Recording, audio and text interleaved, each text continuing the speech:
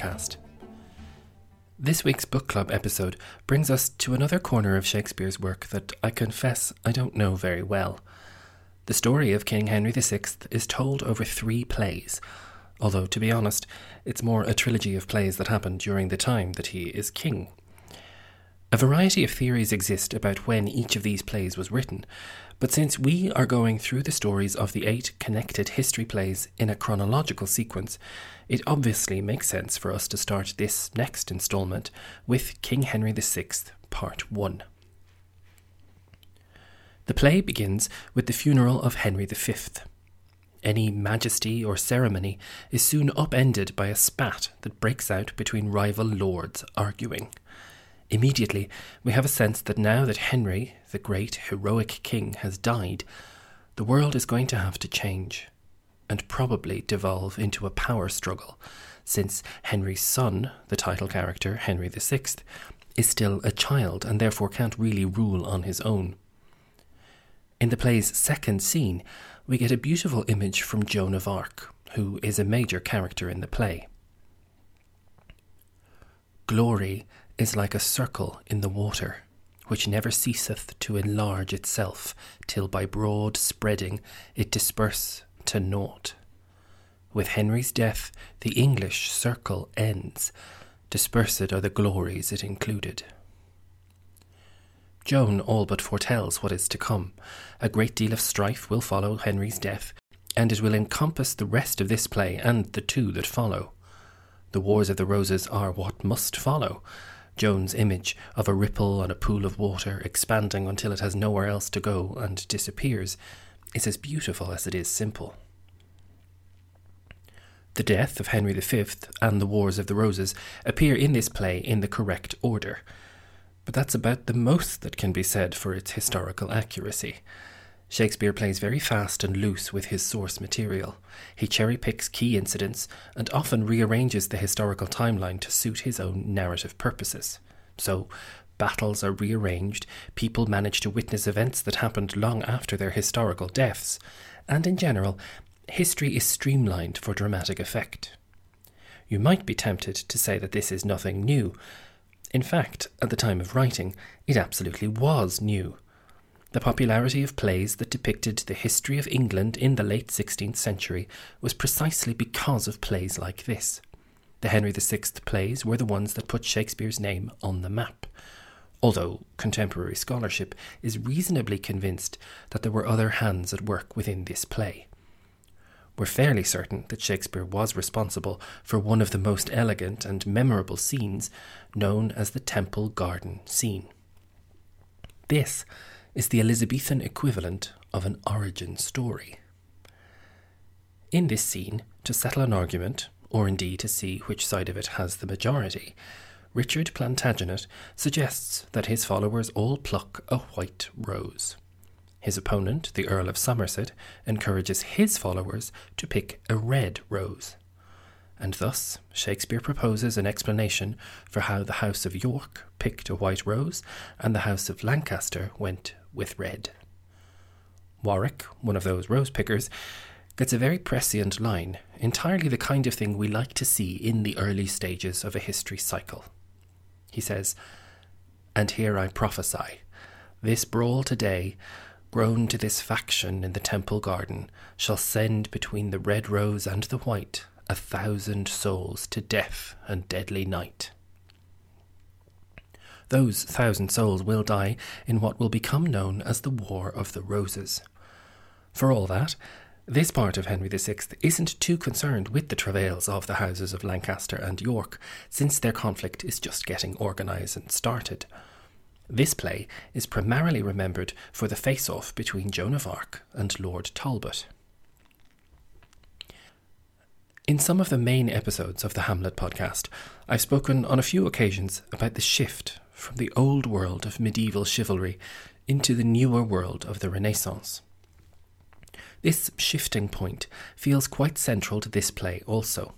Chivalry, feudal respect and ancient loyalties, heroic values, and a kind of older ethos all seem to be fading away in the world of this play.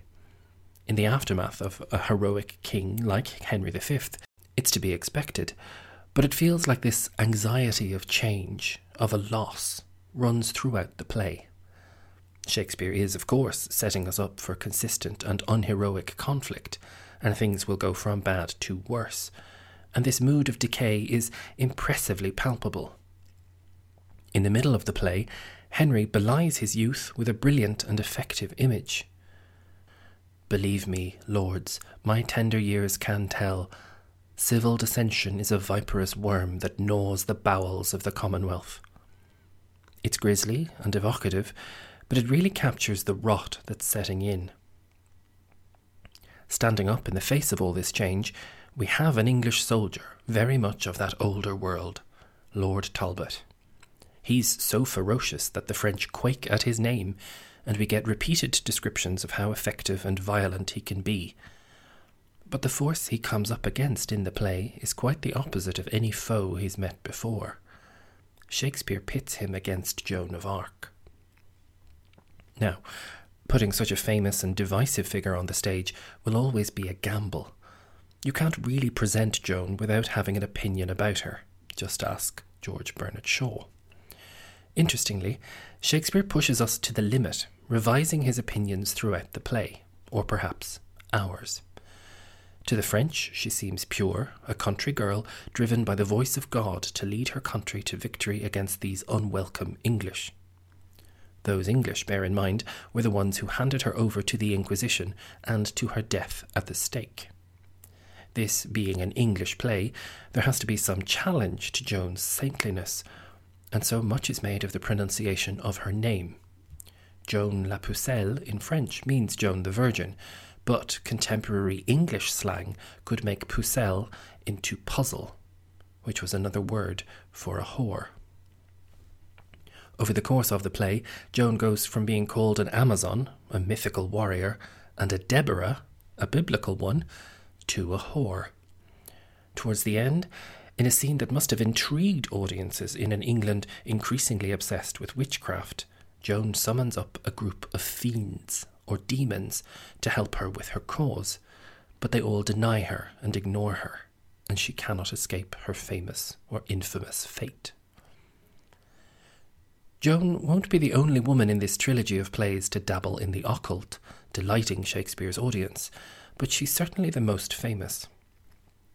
Commentators might even suggest that this is her play, or hers and Talbot's, but the two of them are dead by the time we reach Act 4.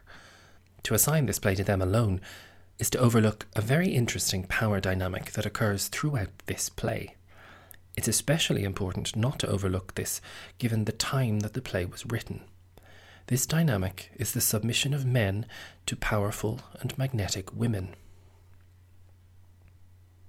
While Joan obviously meets a horrific end in the play, she first appears as a patriotic and very impressive character. She transcends all of the traps that the French Dauphin lays for her and quickly earns his confidence. And some might say she seduces him. Indeed, the scene of their single combat is deliberately, I would suggest, laced with a kind of a sexual overtone. Elsewhere, we have the curious scene between the Countess Auvergne and Lord Talbot. She tries to trap him in her castle, but he is in no way subdued by her. He is the old guard, the valiant ambassador from a time wherein soldiers would not be so foolish as to be sidetracked by a woman. He is also English, and the Dauphin is French. Of course, there are 3 women in this play, and the third of these is Margaret. She is the single largest role in all of Shakespeare for a woman, and she appears in all 4 of the plays in this tetralogy, the only character to do so. In this play, she manages to seduce Lord Suffolk with her poise and her beauty. Ever the strategist, he decides that rather than marry her himself, he'd rather have her married to Henry, making her the queen. As such, another oath is broken because Henry is supposed to marry somebody else, but this play, which is so full of ceremonies undone, from the funeral at the start to Henry's coronation, which goes awry, and now this promise of marriage being broken, will continue to show us a world that is falling apart.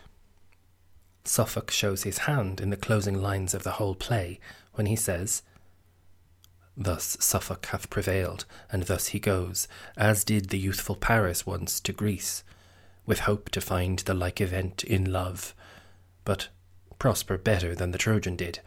Margaret shall now be queen and rule the king, but I will rule both her, the king, and realm. It's worth remembering the affinity we discussed elsewhere, linking England with Troy. Paris was a Trojan prince who went to Greece and slept with a queen there, causing a huge war. Suffolk hopes to prosper better than the Trojan, Paris, imagining that his influence over Margaret will allow him to rule both her, the king, and the whole realm. It's very interesting that, by extension, he likens Margaret to Helen. She, like Helen, is a foreign woman whose move to Troy will engender great calamity. Joan of Arc may have been considered the scourge of the English at the start of the play, but by heavens it's not her by the end. Margaret will have quite a few ideas of her own, as we'll see all too well when we meet her again in the plays that follow. Of course, this is only part one of a trilogy, and indeed there is a fourth play that can be added to the end of this set of three.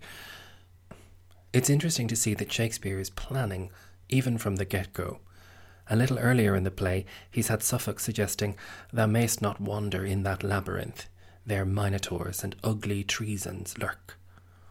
Even this imagery is setting us up for what's going to happen by the end of this whole journey through the Wars of the Roses, because at the end, we have a minotaur, an ugly, treasonous king, the horrible, but theatrically ever so popular, Richard III.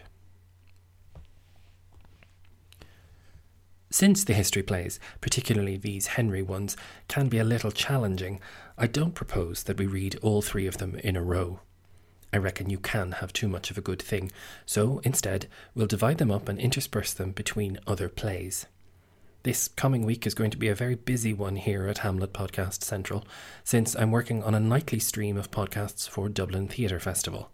If you're interested, you're very welcome to visit persiansthepodcast.com for more information about that project, introducing a Greek tragedy in a new Irish language translation.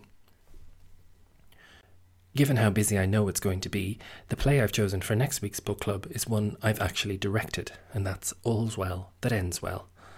All of the plays I've chosen for this month of October have various elements of magic or darkness or curses to them for the time of year we're in, and this play, All's Well That Ends Well, may surprise you. I hope you enjoy reading it, and I'll speak to you next time.